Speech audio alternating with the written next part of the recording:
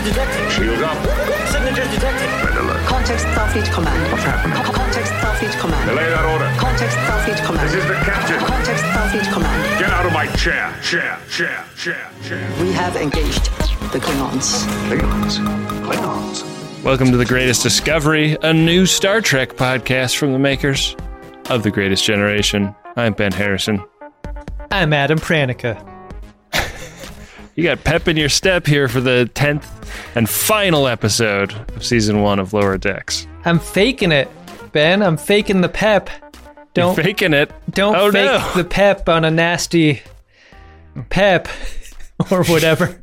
A couple of hours ago, you told me you were nursing a pretty brutal headache. Is that still with you? No, I think I've shrugged it off.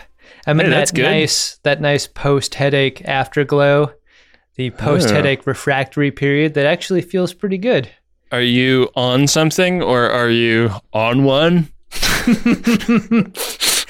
I mean, besides back on my business. Yo, you heard the new episode of The Greatest Discovery? Adam was on one. No, I took a couple over-the-counters and tried not to clench. And do you Brux? Oh yeah, oh fuck yeah! Like broke a mouth guard bad. Wow. Do you Brux while you're awake too? Because I know that some people do only while sleeping, some people do only while awake, and some people do both. Do you even Brux, bro? I do, but only when I'm unconscious, so it doesn't bother anyone. I mean, it's an ongoing challenge for me. I would say that I mostly do it at night, but you know, like it's the challenge of my life to be a little more in the moment at any given time, and when I am in the moment, I often notice that I'm bruxing. So damn. You know, our buddy Chuck Bryant is a daytime bruxer as well. Is that why we have such muscular faces, both of us? Like from basically doing the spring-loaded eagle's claw exerciser with our mouths and jaws. Yeah. You guys should commiserate over that sometime. Yeah, we really should. I love that guy. You know what we could talk about was the first time in a long time you and I have hung out in real life. We had a tacos lunch yesterday. That's true. And a good old-fashioned chop 'em up. Yeah, we found a taco place in Culver City that had an outdoor eating setup where we could sit, you at one end and I at the other of a picnic table and enjoy a meal and pretend like nothing was burning. It felt really good to get the band back together. It was fun. Yeah, man. It's almost like there's kind of like a vacuum of leadership on how best to go about these things. How best to go about our lunches? Someone's just got to take charge, Ben, because you can't just assume that the lunch plans are going to go away on their own. I'm saying how best to go about like managing our relationship with the demic. And I think that an outdoor lunch hang is acceptable, but sometimes I'm like, maybe Adam and I should just merge pods. We already have 3 pods together. Why can't we have a 4th? Oh, jeez. Sounds like a lot of work. I don't think of what we did as risky behavior. But I will admit, like every time I leave the safety of my home, and go outside where there are people, even just going outside and like having a place I had to be at a time. Yeah, I'm so out of practice. Yeah, that wasn't easy. It was crazy. Had to put on a clean shirt. Actually, I'm pretty good at putting on clothes. I've noticed that. I've never seen you wearing a pair of shorts, above your waist or... Hey, I know we're both very happily committed and married to our wives, but do you ever think about what your life would be like under quarantine if you were just by yourself? How far you'd let yourself go? Oh, man. I've let myself go pretty far despite the backstop of a person who can tell me I'm looking a bit scruffy lately. So yeah, I think it would be bad. I think it would be a bad situation. I think our wives are doing great work. On everyone's behalf. They're helping us out in big ways. Right after we hung out yesterday, I was on the phone with my wife and I was like, hey, you know how we have a garage now? I think I might have forgotten to close the door of the garage when I left. And she was like, oh, let me go out and look. And sure enough, I had forgotten to close the garage door. And she reached up to close the garage by grabbing the section of garage door that was closest to the bottom and pulling down. That's not what you grab. That's not what you grab. And she learned that the hard way. It was one of those, like, you hear a person go through excruciating pain on the other end of a phone. Oh, no. For 5 minutes things where, like, I'm just, like, sitting in traffic, unable to help. Oh, that sucks. Yeah. That was a weird way to end a day that seemed like it was, like, going pretty good. I'm not laughing at you or the situation, but it's everyone's got it bad everywhere, man. That's the prevailing feeling at this point. That's the way the wind is blowing. And hey, you should get yourself one of those Matt Howie style connected garage door situations where you know if it's open or it's closed just by looking at your phone. You tell Siri, close that door. That would be great. Yeah, get yourself some connected cameras. Maybe we should get ourselves a sponsor in the connected camera department. We should get a sponsor in the connected garage door department, first and foremost. Yeah. Is it possible to retrofit a non-motorized garage door for smart home? Yeah, here's how it works. The app calls an Uber driver. It's like Uber Eats. So you open up your Uber Eats app. It calls a driver to your home, and then that person gets out of their vehicle, goes up to your garage, and either opens or closes it. It's called Uber Garage. And then you're like, damn, we just ordered like 1 order of Kung Pao chicken and 1 order of braised green beans, and it was somehow $50. What? And the restaurant's going out of business because this company is gouging them? What? Yeah, but ever since we started overpaying for food, we've never had an issue with the garage door. Doing great. That is going great, yeah. Hey, wrap up the story, though. Your wife's finger did not get amputated. We're okay with the hand? She did like a FaceTime with a physician who said, like, keep an eye on it for a couple of days, and if it doesn't stop hurting a ton, go to an urgent care or something. But it sucks to be the person taking a shower who has to hold their hand over their head. That's not a fun way to be for a couple of weeks. Yeah, and then your hand is a little weird funk on it, you know? You gotta shampoo your head with the opposite hand. Yeah. Imagine being in quar alone with a hand injury, Adam. I mean, give me a fucking break. You're gonna learn a lot of things about the opposite hand. If that was your circumstance, yeah. Wow. Well, we learned a lot of things about our lower decks crew today. So did the rest of the crew, really. Yeah. Do you want to get into it, Adam? Maybe that's how we pivot into the season 1 finale of Lower Decks. It's the 10th episode. It's called No Small Parts. Oh, what? How does the saying go? No small parts, only small people? There are no small parts, only small actors. Oh, yeah. The Cerritos is in orbit around a planet from the TOS era, Beta 3. So a bunch of jokes that went right over my head until I read the Memory Alpha article about Beta 3 and Landru. These bits were lost on this Star Trek podcaster. If we ever get another off-season episode of Greatest Discovery, and at this point, I don't even know if we'll ever get one again, we'll have to watch that episode of the animated series, right?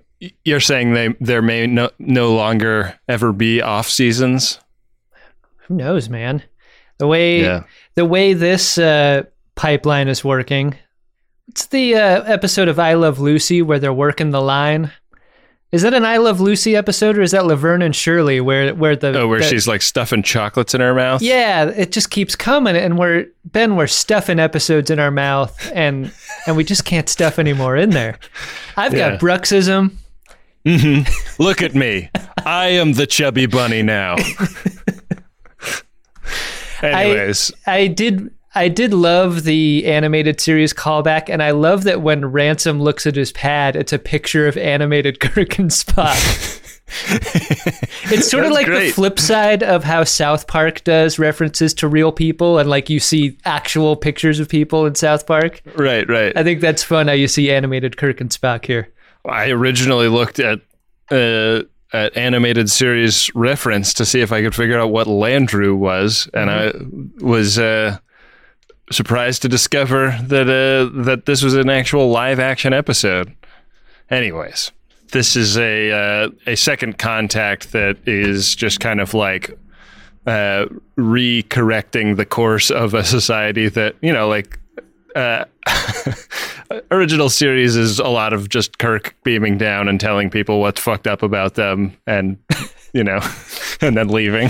Kirk negging planet after planet into shape. Yeah. Before seeing too much of Lower Decks, you could assume that a weaker show would have made this the pattern.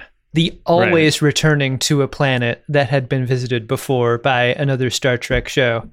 And it's neat that it took basically the whole season for that to happen. And it was really just kind of a throwaway cold open way to... Like, I wonder if they started at the TOS joke that Ransom makes, and they wrote backwards in a way to get there, because it's so mathy. Like, that moment is so mathy and good comedically. Yeah. I don't know how you get there unless you do it that way. Right. Maybe it just came to them. Anyways, they're supposed to head out, but they've still got crew down on the planet, and we smash cut to Mariner passing out painting supplies and other art implements to children gathered in the rustic and beige toned town square of Beta 3. Ro Laren.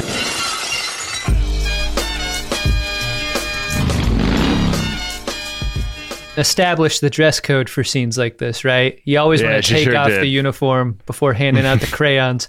Yeah. It's a good thing that the Beta 3 people do not keep pizza ovens, because they would have been doomed in this scenario. Right. I think the deal is that Landru forbade them creativity, so Boimler and Mariner are kind of like furthering the mission of giving these people something to worship aside from Landru by giving art supplies to the kids.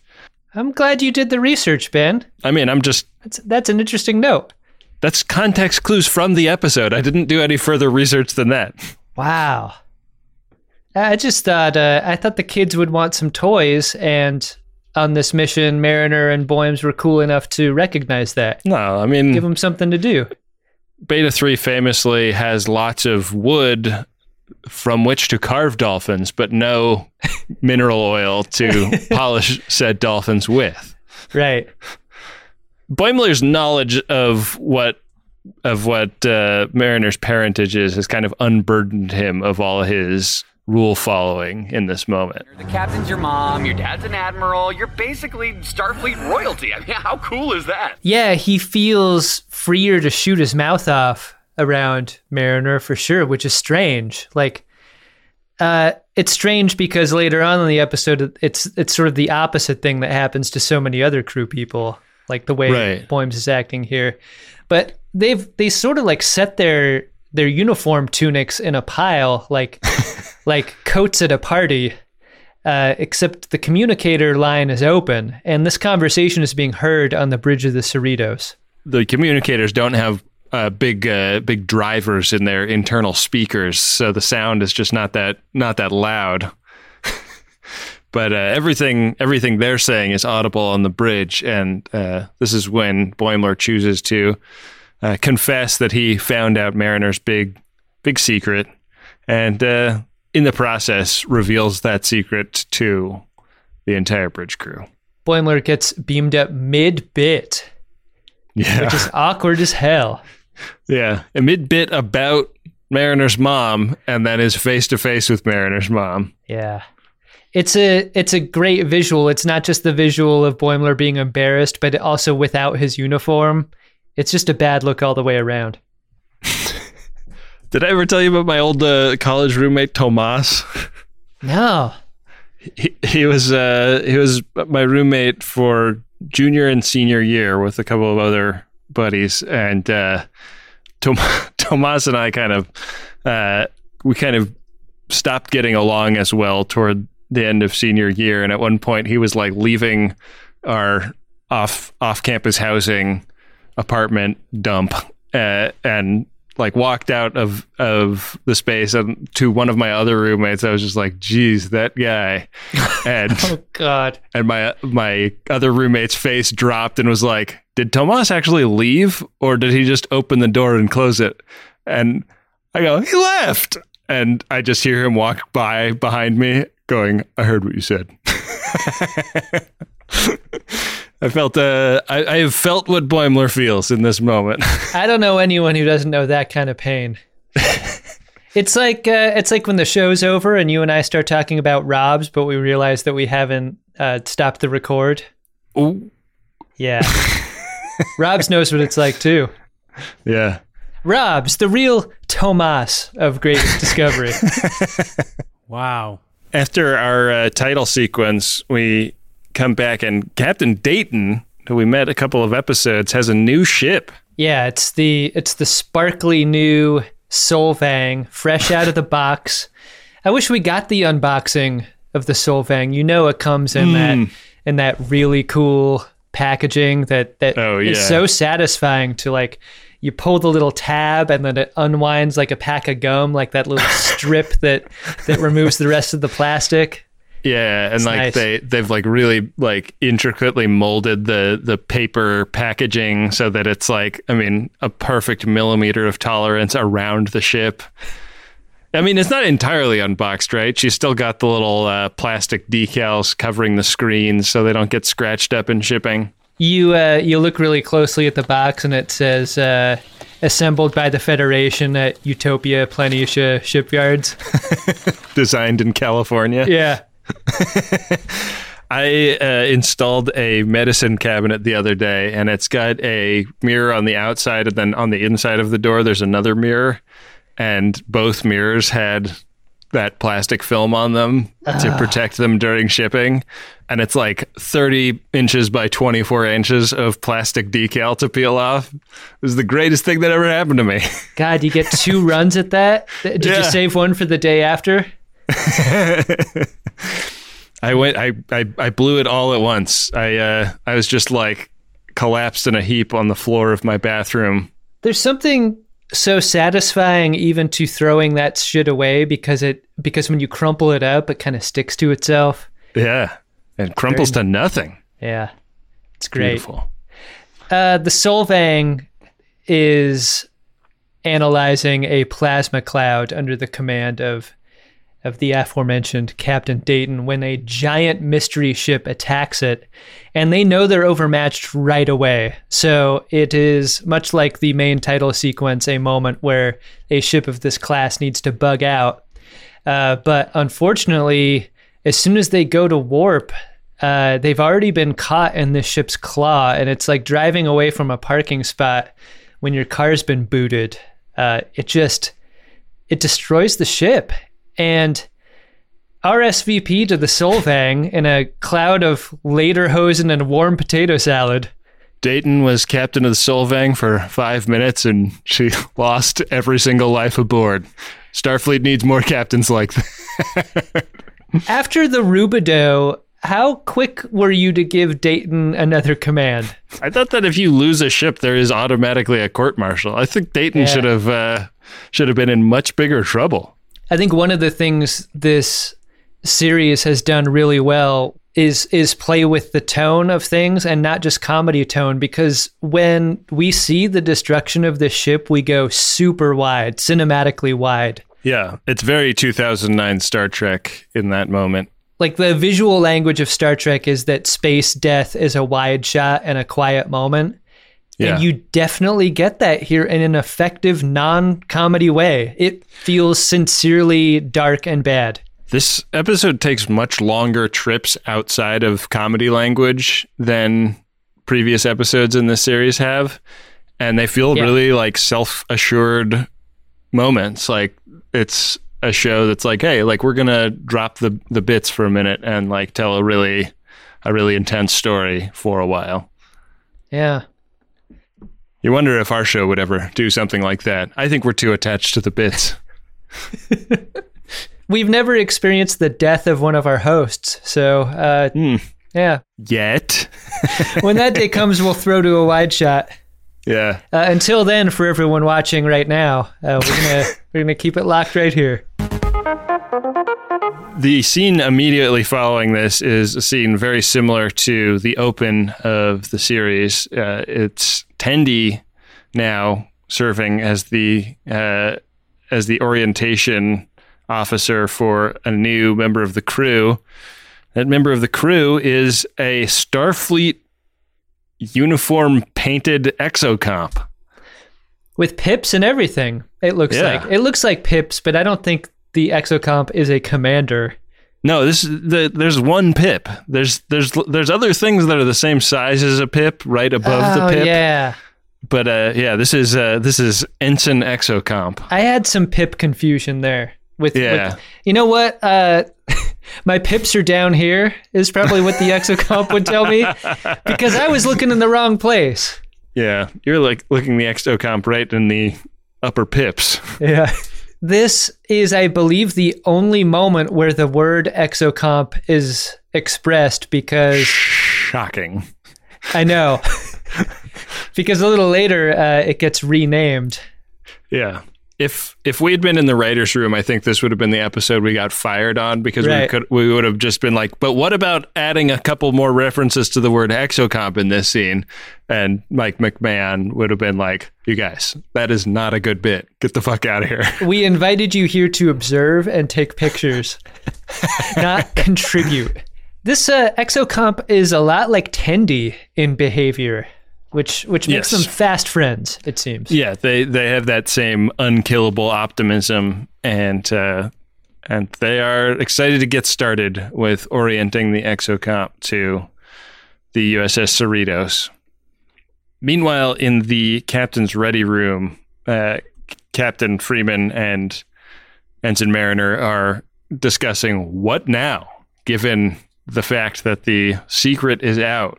And their motivations are finally like given names. Like basically Freeman is embarrassed of Mariner, and Mariner doesn't want to have her ass kissed because of who her folks are. Captain Stoddard? I mean Mariner? Oh, what is it, Jack? Ransom is there to discuss a job opening on the Sacramento, a ship that we'll learn later is a very desirable place to be. Yeah. Who doesn't want to be on the USS Sacktown? There are questions about Ransom and Mariner's relationship, I think, up to now. It has been at times flirtatious. It has sometimes been manager-subordinate.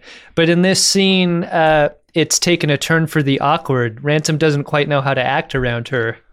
Right, because that power dynamic has shifted in a way where the variables are pretty hard to compute, and what Ransom finds himself doing is accidentally slipping into sexual innuendos and then being kind of caught in a hall of sexual innuendo mirrors.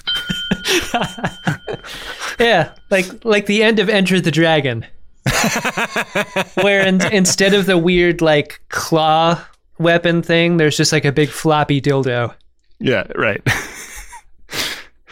It always comes back to claw weapons with you. Afterward, like this is a scene that begins just an avalanche of awkward directed at Mariner. She's in the corridor leaving this meeting, and she runs into Lieutenant Steve Levy. Nice to know that there's a place for conspiracy nuts in the 24th century. He and many others on the ship see Mariner as a conduit to the captain. It's not an awkwardness that's like, oh, I believe that she's a spy for the captain. It's what can Mariner do for me? Right. With her relationship. And so Steve Levy is like, I've got ideas for the captains yet. Here are those. Someone wants to take a selfie with her. And then Dr. Katz. Her name is Dr. Tahana. Wants the captain's permission to fuck Shax. Dr. Katz thinks Shax is a snack. He is, but like, is this an HR sort of thing where you need to report your interest in a coworker so it's not sketchy? If that's true, Ransom has a lot of paperwork that he needs to get filed.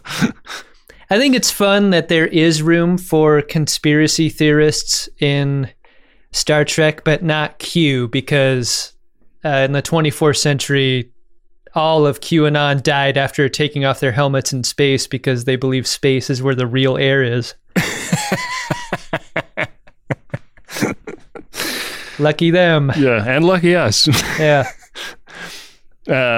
She hits on an idea though. The Cerritos is off to the Kala system to see what's up with the USS Solvang, and on their way, Mariner realizes in a conversation with Boimler that the way out of this conundrum is to get promoted off the ship. If she can button herself up and get a couple of good weeks under her belt, as far as her record is concerned, maybe she will be advanced to lieutenant and transferred to the Sacramento, where nobody knows her, and she won't have the problem of people brown-nosing her. It's weird, like, I feel like she used to be comfortable with the sort of attention that came from a rebel acting out. She got attention for that all the time. She's getting just as much attention now, but it is the reason for that attention that is discomfort making. I love that she considers her previous persona to be Robin Hood bullshit. Yeah, and I love how this is another example of Boimler having an idea and Mariner hijacking it. Like, Boimler's like, maybe the Sacramento is the place to be. And Mariner is like, holy shit, that's the place to be. It's a fresh start. Like, yeah, that happens all the time. Poor Boims. Yeah. Boimler cannot compete. Mariner's transformation into promotable ensign is like a Rambo-esque style, like tying of shoelaces and rolling down of sleeves and tightening of bun. Yeah, it's getting the uniform up to ship shape and getting the hair real squared away, and suddenly she's a very different character, and speaking with more formality, and it's just not the same. When you think of hand pie, how long would it have taken you to think of key lime hand pie? I don't believe that would be in my top 15 hand pies that I'd even think about as an option. Yeah, because I think of hand pie as being primarily a fruit filling, not a custard filling. Apple, peach. I mean, no, I remember having like chocolate and banana cream hand pie. Wow, I've never encountered that. Those will make your ears ring. They're so sweet. Here's why it doesn't make any sense: is the kind of crust you would have for a key lime or a banana cream pie is the graham cracker. Are you saying Billups made a graham cracker crusted hand pie? Is that even a thing? Scientifically impossible. You could only get a key lime hand pie out of a replicator. There's no way Billups is making one. Yeah, but if you're building it at a molecular level, it doesn't need to be workable. Fuck. You just blew this conspiracy wide open. You're the Lieutenant Steve Levy of this podcast. Poor Billups. Is that a good segment for this show? What? Like, what's Who's your Levy? Steve Levy? What's your conspiracy theory about this episode? All right, fine. Yeah, we did that. We got a new segment. What's your Steve Levy? We get a little scene with Tendi and the exocomp, and the exocomp reveals its name to be Peanut Hamper. This after having analyzed what the perfect name would be based on languages spoken within the Federation. This name is dumb. Yeah, but it's one of those challenges that you get in role-playing games, right? You need to name your character. We've talked about this in books and stuff too, right? Like naming a character ideally is like an edit. You don't want to notice a name for being dumb. yeah. This is a dumb name, I think. This is not good. Yeah, it's Ursula Le Guin, I think, talks about when you give a character a name that isn't like an Earth name, it should at least pass mental spell check. It should at least like seem like a name. And Peanut Hamper doesn't seem like a name. So there was a player on my favorite football team that got in legal trouble. I want to say it was like 10 or 15 years ago. A football player in legal trouble? I know. Surely you jest. But unlike most legal trouble that football players are embroiled in, this was funny legal trouble because he was arrested for pooping in his girlfriend's hamper. If that's a crime, man, I'm moving to Canada. I just don't know how the arresting officer and everyone involved with the trial isn't like, how does that go down? What's the vibe? Yeah. You definitely so Ladies gross. and gentlemen of the jury, entered into evidence is this hamper. I'm gonna use the laser pointer to outline what is clearly feces. Mariner and Boims go into Ransom's quarters, which is filled with an enviable amount of free weights. Ben, I looked at his setup in there and I was like, damn. He doesn't have captain's trinkets. He has commander's medicine balls. I know, pretty nice. He is having the hardest time figuring out who to give this promotion to because on the one hand, Boims has a creepy amount of experience, according to him, and Mariner is the captain's daughter, so right. Go figure. We haven't even talked about Rutherford's button yet, but at a certain point, he like rips a panel off of his implant and starts pushing this button that cycles through what seems to be a sort of endless variety of different personality modes, which is really a terrifying idea, actually. Like the idea that his personality is normal to this system and that there are lots and lots of Instagram filters that can be applied to it that just force him into talking like a cowboy or being optimistic. I love how this situation is never elevated to the point of a medical emergency. Like, he really needs to see someone about this, and he does not. No, he gets right back to work, and he's working on the shuttle Sequoia, which seems to be the dumpiest shuttle in Starfleet. It's a real rat rod of a shuttle. It's got like it's painted like the nose of a fighter plane. It's got like the shark's teeth on it. It's a lot of fun. It's got like childlike drawings of the four lead characters of Lower Decks on the door. Did you notice that? I love this set. I wish we spent more time here. I mean, we have on occasion. This is like the basement in the X-Files. Like this is their hangout. Yeah, but I feel like it's the Yosemite in the background usually. Yeah. In those other scenes. Yeah. This is the lower garage. Did you get the thing where Peanut Hamper was bad at picking up objects in this scene and then good at surgery in the next scene? I didn't really understand what that was about. I got it in that it is as you described, but I don't know if there was anything more than that there was to get.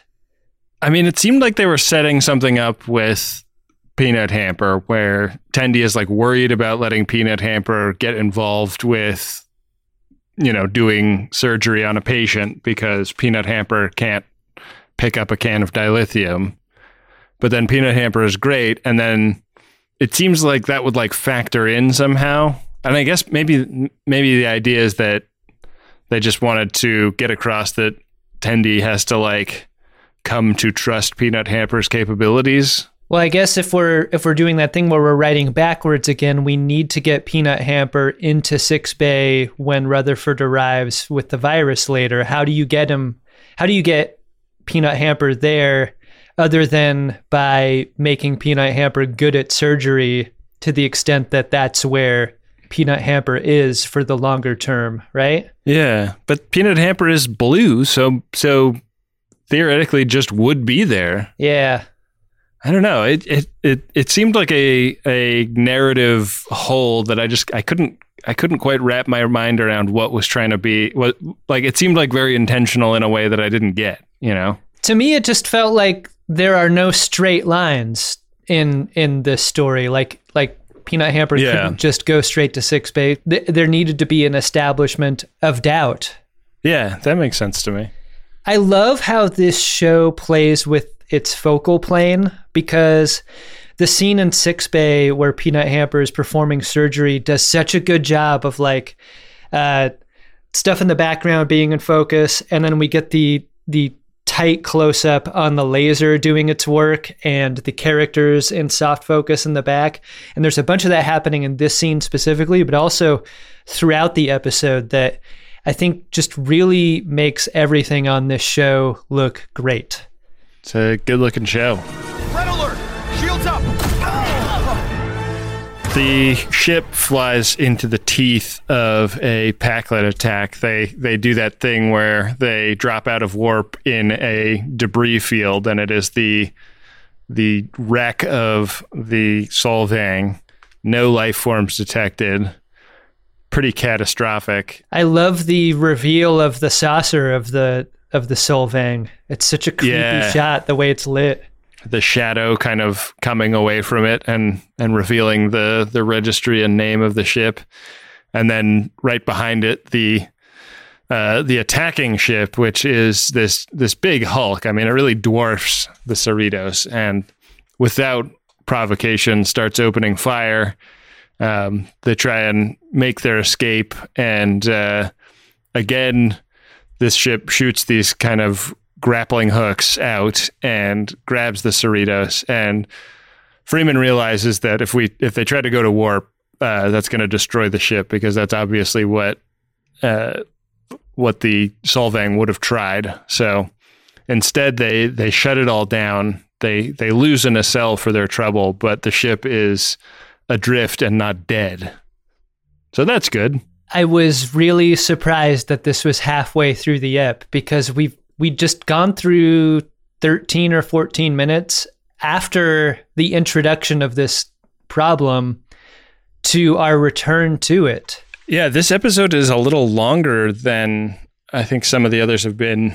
The structure of it feels really different, even though it's got some pretty familiar elements for this show. Like there's definitely the ship is getting torn apart and we're having an emotional catharsis moment in this episode, but it felt like it was coming from a really different place in a lot of ways. I wonder if this show couldn't work as a longer episode. And by saying that, I'm saying I don't think the show could. I think you benefit from a shorter show in that some of the nostalgia runners that you get per episode, some of the other choices the show makes, by doubling the amount of those in a runtime, I think makes the show worse. Yeah. There are those episodes of Seinfeld that are like 45 minutes long. It'll be like 10:30 and I'll be like, hey, I'll turn to my wife on the couch. I'll be like, you want to watch like one more episode of Seinfeld and then go to bed? You want to watch the finale of Seinfeld with me? And we put one on and it's like, what is going on here? This seems like it never ends. Yeah. like the math of that show does not stretch to a full hour somehow. And I think you're right. Like the math of this show is similar enough that it would probably be tough. On the view screen, it is revealed who these guys are, and it is the Pakleds, Ben. The Pakleds who have made a ship out of other ships. The Pakleds who have clearly looted an old bowling alley of their claw crane games and attached it to their ship to use as disabling weapons. I love the like reimagining of how a Pakled would act in an aggressive stance, because one thing about the Pakled episode of TNG is that they're kind of playing up their helplessness, like intentionally. And these are not helpless Pakleds, so they are not pursuing that strategy. They're pursuing a very aggro strategy, and I thought it was good. The Cerritos having been disabled really puts Freeman in a bind. She needs to empower Mariner to save the day here. Yeah, and she's really fucked up too, right? Like Freeman's got a pretty major abdominal wound, and she definitely takes the restrictors off Mariner. She wants that outside the box thinking that Mariner made famous. I need a dangerous half-baked solution that breaks Starfleet codes and totally pisses me off. This is the moment where the episode really starts humming, because when Mariner hops into action, she kickstarts the lower decks team into action, and then everyone goes A-team from here. Right. In their special way, like their special superpowers are brought to bear on the problem here. And for Rutherford, that's waking Badgie. Yeah. The return of Badgie. Very exciting to see him come back. Badgie is going to be used to pursue a sort of ID4 style solution to the problem. We're going to upload a virus into the mothership. Right.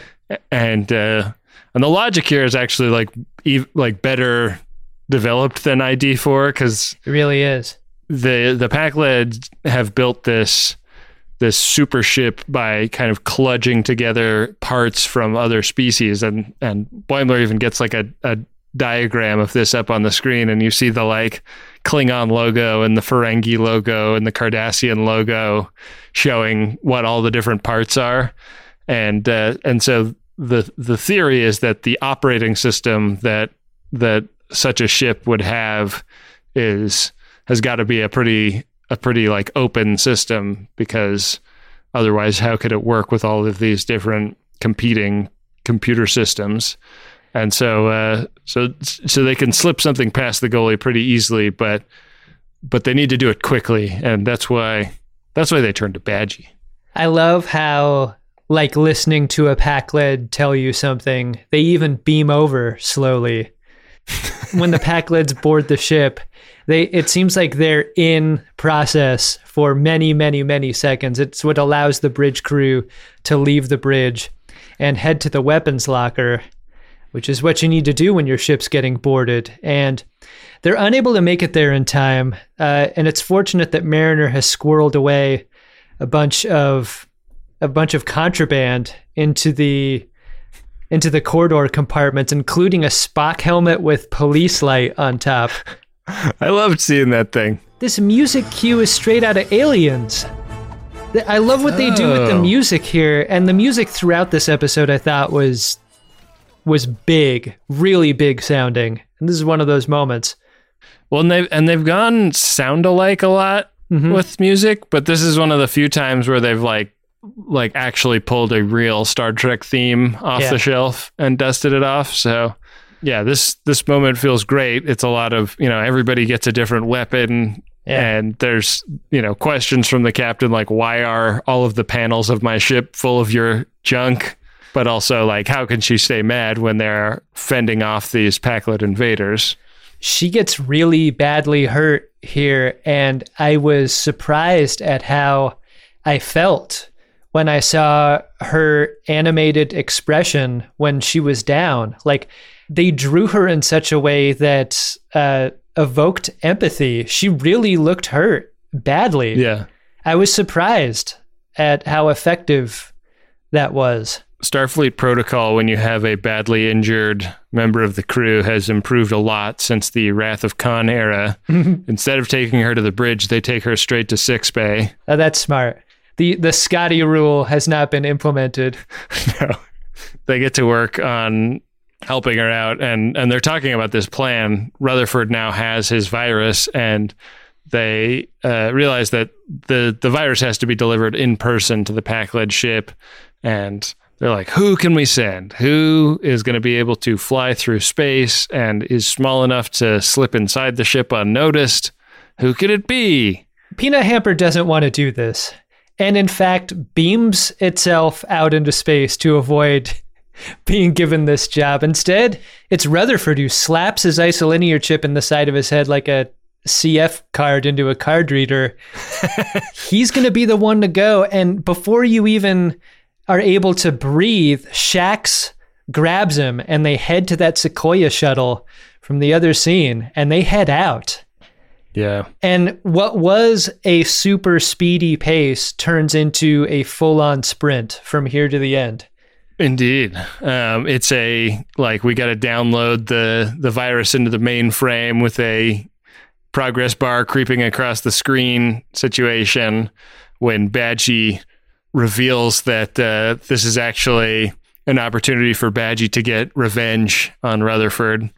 Badgie wants Rutherford to pay for breaking his neck. And for a while, it seems as though he will exact his revenge. When Rutherford's connected to the computer via the USB cable and that upload bar crawls to an end, he realizes that Badgie tells him that the only way that the upload will complete is when he dies. Right. And so as Shax is giving him cover by fighting hand to hand in the background, Shax realizes that the ship is set to self-destruct, yanks the appliance out of Rutherford's head, puts him in the shuttle, and then pushes him away in order to save his life. Pushes the shuttle out of the hole that they made in the side of the Pakled ship. And Shax buys the farm to save the crew. He needs them and he's them. It's one of the most heroic things I think we've ever seen on Star Trek. I did not see a bridge character dying in this episode, and it was really big. It felt momentous. Yeah. I was surprised and affected by it for sure, because Shax is so fun and big. This so the Pakled ship explodes and you think you're home free, but then 3 more of them come out of warp and get their grapples onto the Cerritos, and when a Pakled ship gets yours into their claws, you can't break free because they're made of metal and Pakled claws are strong. You need to feel safe. This seems like it's the end for the Cerritos, but this is just when the USS Titan comes out of warp. USS Titan, an E-era Del Sol class starship, captained by William Riker, first officered, I suppose, by Deanna Troi. Is she first officering, or is she still ship's counselor? Look, man, if you get your own command and you don't XO your wife, ooh, it's gonna be an awkward first dinner after that conversation gets had. That's what I call a chilly bridge. Anyways, the Titan, great ship, one of the best ships. Kicks all kinds of ass. Makes very short work of these Pakleds. With the theme song playing. Episode 1 TNG theme song playing. And cheers all around. We cut back to Starbase, where the Cerritos is getting its new replacement nacelle put on. Some suggestion is made that they sex the ship up a little bit, and Freeman rejects this idea. Freeman is very anti-movie era entrepreneur, I suppose. It seems like for season 2, episode 1, we're not going to get a refit Cerritos. Which I think, personally, I agree with Captain Freeman on this. Yeah, we're just, like, as of the last episode, fully in love with the Cerritos. Do not take it away from us now. Right. So Rutherford wakes up in a, I guess this is some kind of recovery ward on the station, right? This doesn't look like it's happening on the ship. Yeah, I think it's too spacious to be on the ship. Yeah, he's got bandages over where his implant used to be. Wakes up in his kind of typical chipper mood, and Tendi has been by his side the whole time, and is really excited that he woke up. And then they come to realize that he does not have any memory of, I guess, the entire first season of the show. Oh no! He's gonna have to Riker watch all the episodes. I mean, I wonder what's going to happen to his head now. That implant was destroyed on the ship. Right. And every time you see him the rest of this episode, he's wearing the giant bandage. Yeah, is he going to have a new implant, or is he going to have normal head? I thought he had to have the implant. You know what was low-key gross was when Shax threw him into the shuttle and you saw that side profile of his face. Yeah, ugh. It's very Vader getting his helmet off. Yeah. Tendi is psyched because she gets to replay their friendship all over again. And she's confident that they will be best friends once again.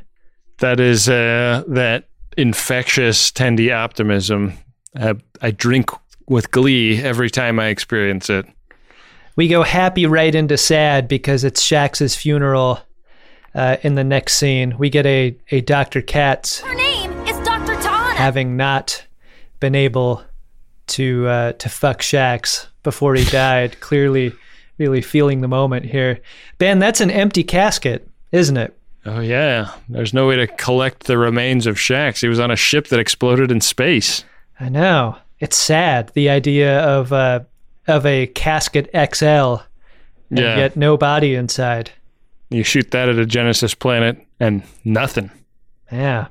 He's with the prophets now. In Freeman's office, Mariner and her are getting back to normal. And by normal, I mean arguing about her behavior and whether or not it's punishable. You know, the captain goes through the litany of strikes against Mariner, all of the insubordination and all of the contraband that she'd been stowing aboard the ship. But they kind of reach a détente, which is that they can be two sides of one coin. Like, the captain has to follow the regs, and Mariner does not in a certain way. But yeah, Mariner can kind of be the chaos agent on the captain's behalf when she needs it, and that's actually a pretty cool, powerful team up. It's a hell of a combination.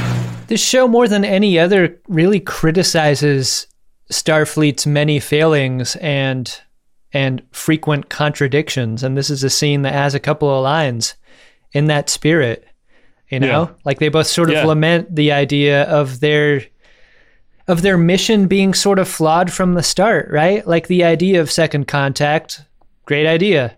Should probably do it a little earlier, right?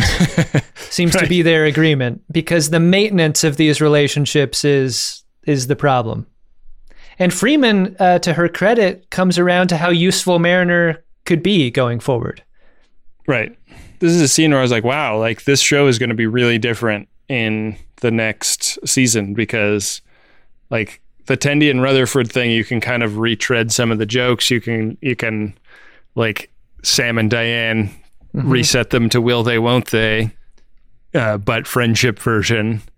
But now the secret is out with Mariner and Freeman, and Mariner and Freeman actually have an agreement instead of tension. And that's a really different dynamic.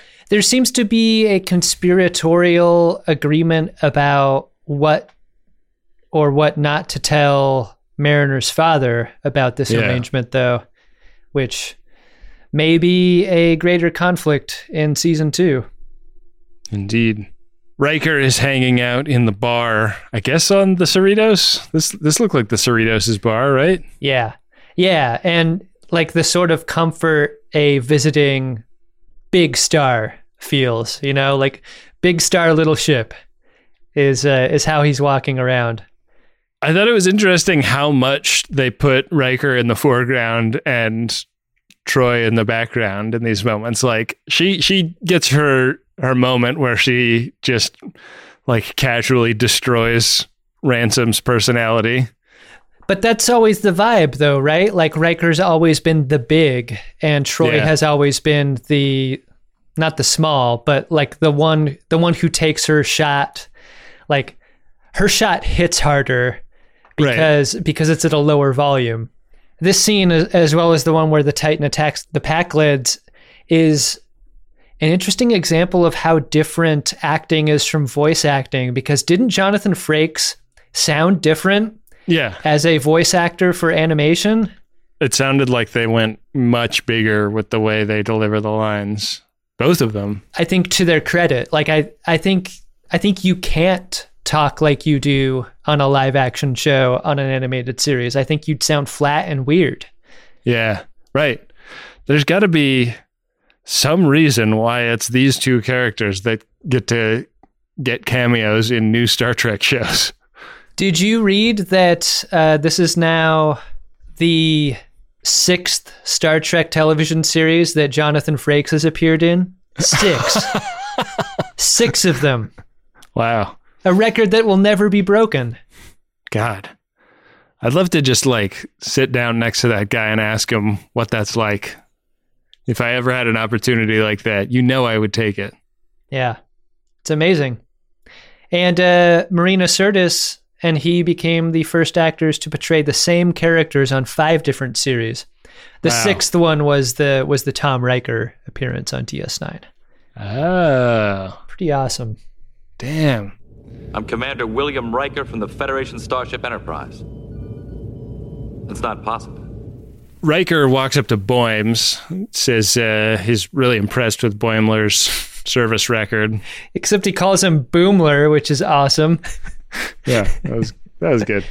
There is kind of a wordless moment where Boimler reads this iPad as Riker, who is friends with Mariner, kind of walks off to the bar with her to goof around, and we smash cut to the Titan where Boimler is putting a second hollow pip on his collar. He's in the DS9 version of the uniform. He's the new guy on the Titan, and Mariner is leaving angry voicemails on his iPad, feeling very betrayed that Boimler is the one that got away. Look at Boimler thriving. His parents transferred him to a different school, and now he's made new friends. He knows the planet that his away mission is going to. He's popular. Yeah, he's got this whole new sense of confidence. He's getting the second chance that I wish I got in middle school. It's the authentic version of confidence that he was trying to put on in the I Have a Canadian Girlfriend episode. Right. And God, it's anyone's guess what season 2 is going to be like, because we've sort of fractured our cast a little bit here. Right. Kurtzman said today that Frakes is coming back for season 2 of Lower Decks. I don't know how much after the first episode, but at least there's that to look forward to. I really hope the Worf as captain of the Enterprise E comes into play in season 2. If we're bringing back TNG characters, let's get Worf back in there. It feels like season 2 is the time to do it. You don't want to lean on those guys for season 1. You want to establish yourself. You want to do it on your own first. I would say that this show has established itself. I agree. Did you like this episode, Adam? Yeah, I don't know what I was expecting for a season finale, but this was a great season finale. I thought we were talking about it before, like the pace of it was amazing and breathless. I thought the action of it was really well done. It felt like Star Trek in every way, in every positive way. the feeling of the thing is the challenge, right? It's not just looking like Star Trek. It's not referencing Star Trek-y things. It's not visual jokes like the Spock helmet. Like I've said Star Trek is a place, but Star Trek is a feeling. And Lower Decks as a series has got the feeling right. And for being a comedy, I think that is an incredible challenge that they rose to. I think the episode and the season was really great. I thought the season was great. I thought that this episode was very interesting in how self-confidently it steered clear of comedy for as much of it as it did. Yeah. But I missed the comedy, to be honest. Like, I didn't feel like this one had the funny in the way that the rest of the season had. And I think that was intentional in large part. Like, there were large swaths of the episode that weren't meant to be played for goof 'em ups. But I don't know. Like, I feel like in every episode up till now, I've had like 3 or 4 big laughs and lots of little laughs. But like, I've been really appreciating this show giving me like a solid belly laugh in a reliable way, and I definitely missed that in this episode. So I'm not gonna say I didn't like the episode, because I did, but I wished I'd gotten that belly laugh. I do too, Ben. I think that observation is spot on. And like, I'm looking at my notes, I don't have anything for biggest laugh, and I usually do watching this show, and that was missing. But if you're going to have a self-serious episode, it's got to be the finale, right? It's got to be when the stakes are the highest, I guess. Yeah. That's fair. Well, do you want to see if we have any high stakes priority 1 messages in our inbox? They're always high stakes, Ben. To the sender, anyway. Priority 1 message from Starfleet coming in on secured channel. Adam, we got a couple of priority 1 messages here, and we're running out. I'm looking at the calendar going forward. We are low on priority 1 messages for this show. So if you'd like to get one, act now, and you can get one out pretty soon, I think. But our first one is from Sarah, and it is to Jay, and it goes like this. Happy 11th anniversary. I hope to keep watching Star Trek series of various levels of quality, as well as having many adventures with you and the Fuzzballs for years to come. 11 years! That's a lot of years. I'm glad Sarah described Star Trek as the thing with the different levels of quality, and not our Star Trek podcasts, which are always great. They're consistently fine. Yeah. Hey, we came close to the requested date here of 10/17, so happy anniversary on the 17th. Yeah, and many happy returns to the Fuzzballs. The 11th anniversary is the what? The cheese ball anniversary? What's the material at 11? Yeah, you traditionally give a Cheeto or equivalent based gift. Yeah. Well, I mean, I celebrate Jay and Sarah's anniversary a couple times a week. That's how that goes. Ben, our second priority 1 message is from Jesse from Boston. It is to my sister Erin and brother-in-law Sean. Aww. And the note about Sean is that Sean is pronounced Sean. Good to know. Message goes like this. Yay! Joining Big Brothers Flynn, Tiberius, and Quentin Riker is Harrison Miles. I am Chief Miles Edward O'Brien. This is fucking spectacular. Aaron, I'm so glad when I asked why you picked Tiberius for a middle name, you directed me to the Friends of DeSoto. Rewatching TNG and finding DS9 reminds me of you and Dad, and has been a highlight of quarantine times. I love you and this old Enterprise. Oh. Yeah. spending your quarantine time wisely with watching 180 episodes of TNG and DS9. Not too shabby. That's pretty good. Do you think that Flynn, Quentin, and Harrison are fuzzballs or babies? My mind went to pets initially, but now I'm wondering, are these children that we're talking about with middle names like Tiberius, Riker, and Miles? God, I don't know. I don't want to assume animal where it's person. Yeah, we may never know, but really exciting. And thank you to Aaron for putting Jesse on to the Friends of DeSoto. That's a cool thing to do. I love it when people do that. As Ben said, plenty of Priority 1 message options for you in the upcoming season of Star Trek Discovery, Season 3. So get in there and have your message permanently cemented into our episodes of Greatest Discovery going forward. I spent a lot of last week sick in bed. And one thing I was so happy I had when I needed something to eat but didn't really have the energy to cook myself something was Factor meals. Got a couple of these in the fridge at all times, and they are delicious, fresh, never frozen, chef-crafted meals. And they're ready to go in just about 2 minutes. And this is convenience food that is actually tasty and full of real ingredients and not hyper-processed crap.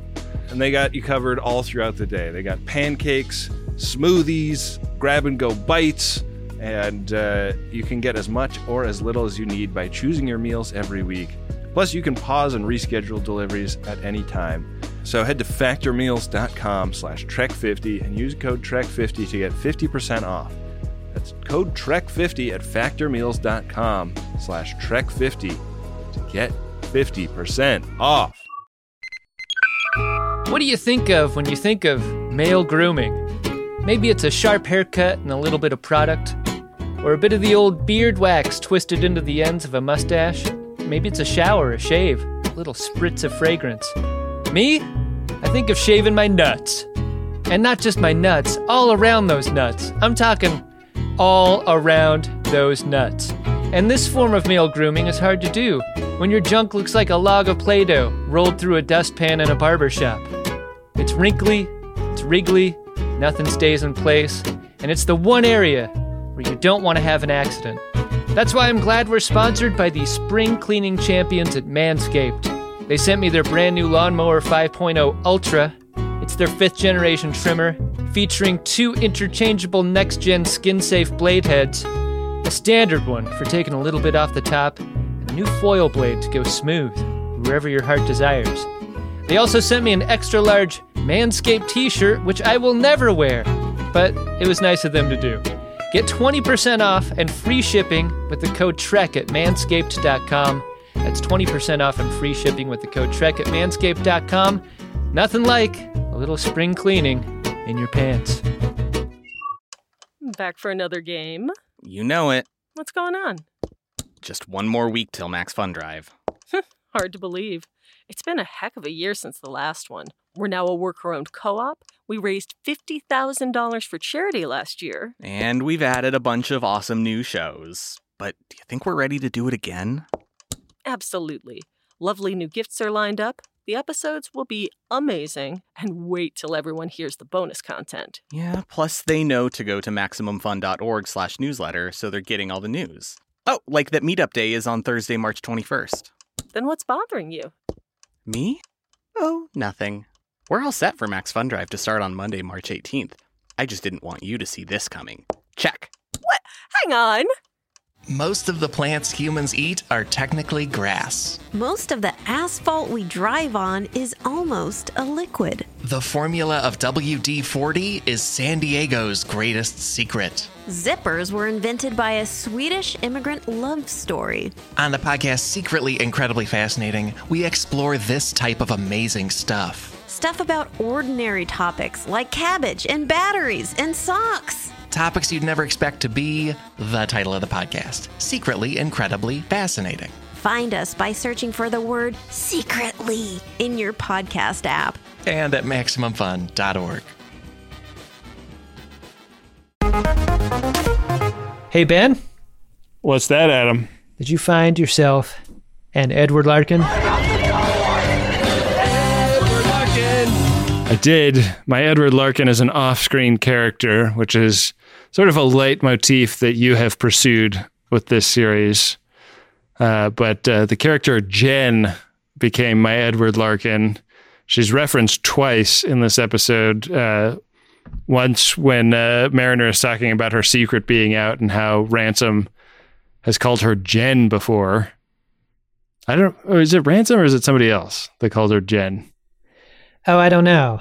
Anyways, she's been called Jen by senior officers, and she says to Boimler, like, who even is Jen? There's nobody named Jen on this ship. And then later on, when she's leaving the angry voicemails on Boimler's iPad, she's like up late at night doing this in the bunk bed hallway, and an off-screen voice tells her to like quiet down, and she says, "Shut up, Jen." And I feel like that's Edward Larkin to me, like a character that their crewmates are derisive of and dismissive of, and like are barely aware that they exist. I feel like Jen could get into some serious Larkin-like trouble. I think Jen is being thrown around as an epithet. Like you don't want to be a Jen on the Cerritos. No. Like we've met Jennifer, the Andorian that Mariner shoves aside while running through a corridor. Like, seems to be a real hate on for Jens and Jennifers on this show. I think it's easy to conceive of a writer's room who's had a very bad experience with a Jen in their past. Yeah. Did you have a Edward Larkin in this episode, Adam? Yeah. I mean, I'm legit very sad about the death of Shax, and I'm gonna make my Edward Larkin Shax in this episode. He dies on the best day of his life. You remember when he's in the shuttlecraft and they're heading for the ship? They're ready. Yeah. They are ready to do the mission, and Shax has not stopped screaming. He's just fought a whole bunch of Pakleds in the hallway. He knows he's going to fight a bunch more when they board the ship. The Bajoran beefsteak. Mm-hmm. RSVP Shax. I'm going to miss him a ton. What a great character. We hardly knew him. But Shax rules. For that reason, I'm going to make him my Edward Larkin. Ben, I'm going to tag something onto this related to Shax. A prediction for season 2. Oh ho ho! Jet is going to be the new tactical officer of the Cerritos next year. Wow, I like that. Jet kicks ass. Yeah, everyone loves him. He almost threw Boimler off a cliff on a holo program. He could be defending security. The captain. Yeah, too. I think he's got the experience. I think he's got the temperament, and I think he has the respect of the crew. He'd make a fine tactical officer. So, wow, that's a great prediction. I really hope that happens.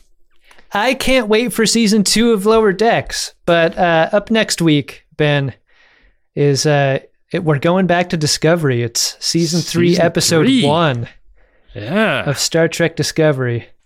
There was a little trailer that I think has some new footage in it at the end of this episode for season 3 of Star Trek Discovery. It didn't look like a trailer just for episode 1 of season 3. It looked like a trailer for the whole season.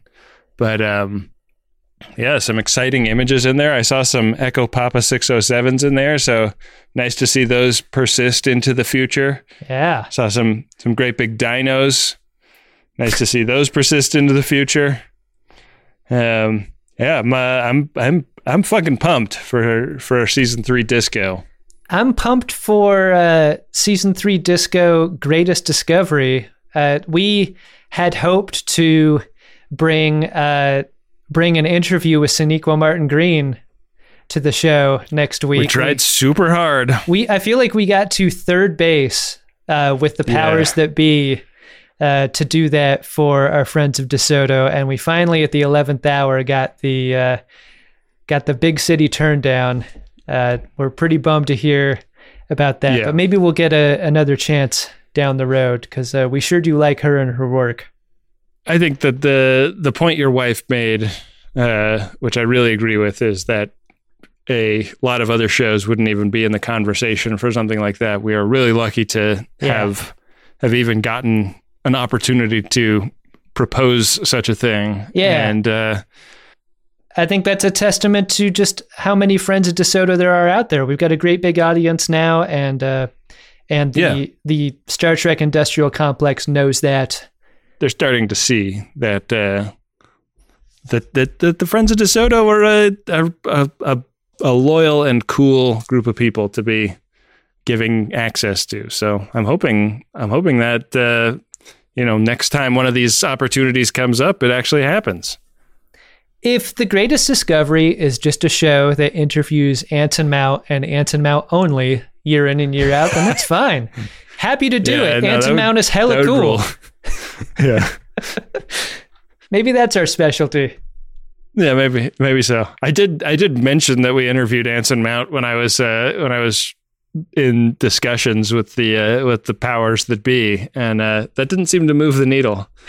I don't know why. I imagine they talked to Anson Mount, and Anson Mount did the like hand to throat thing. Do not.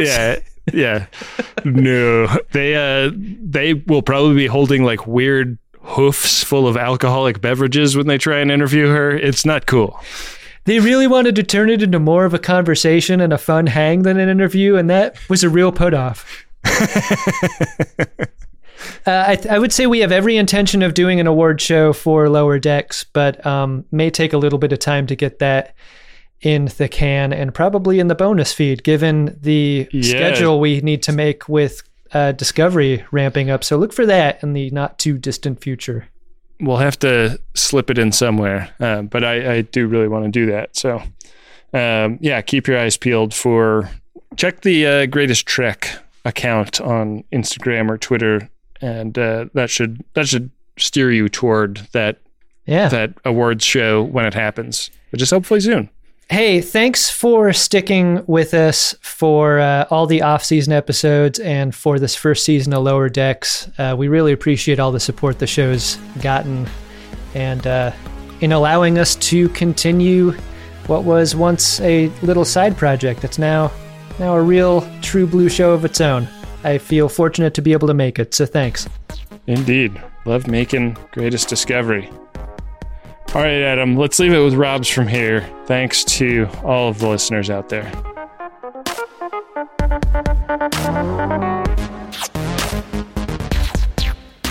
The Greatest Discovery is a Maximum Fun podcast. It's hosted by Adam Pranica and Ben Harrison.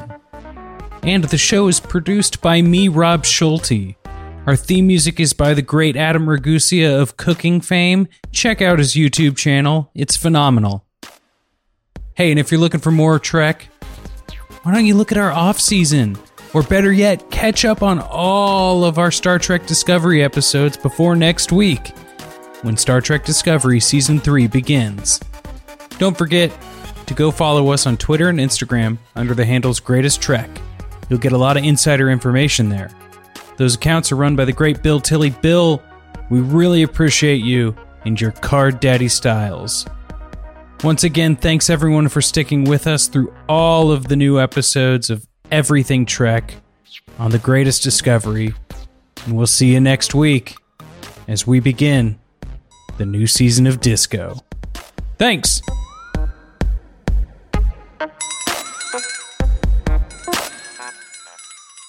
MaximumFun.org. Comedy and culture. Artist owned, audience supported.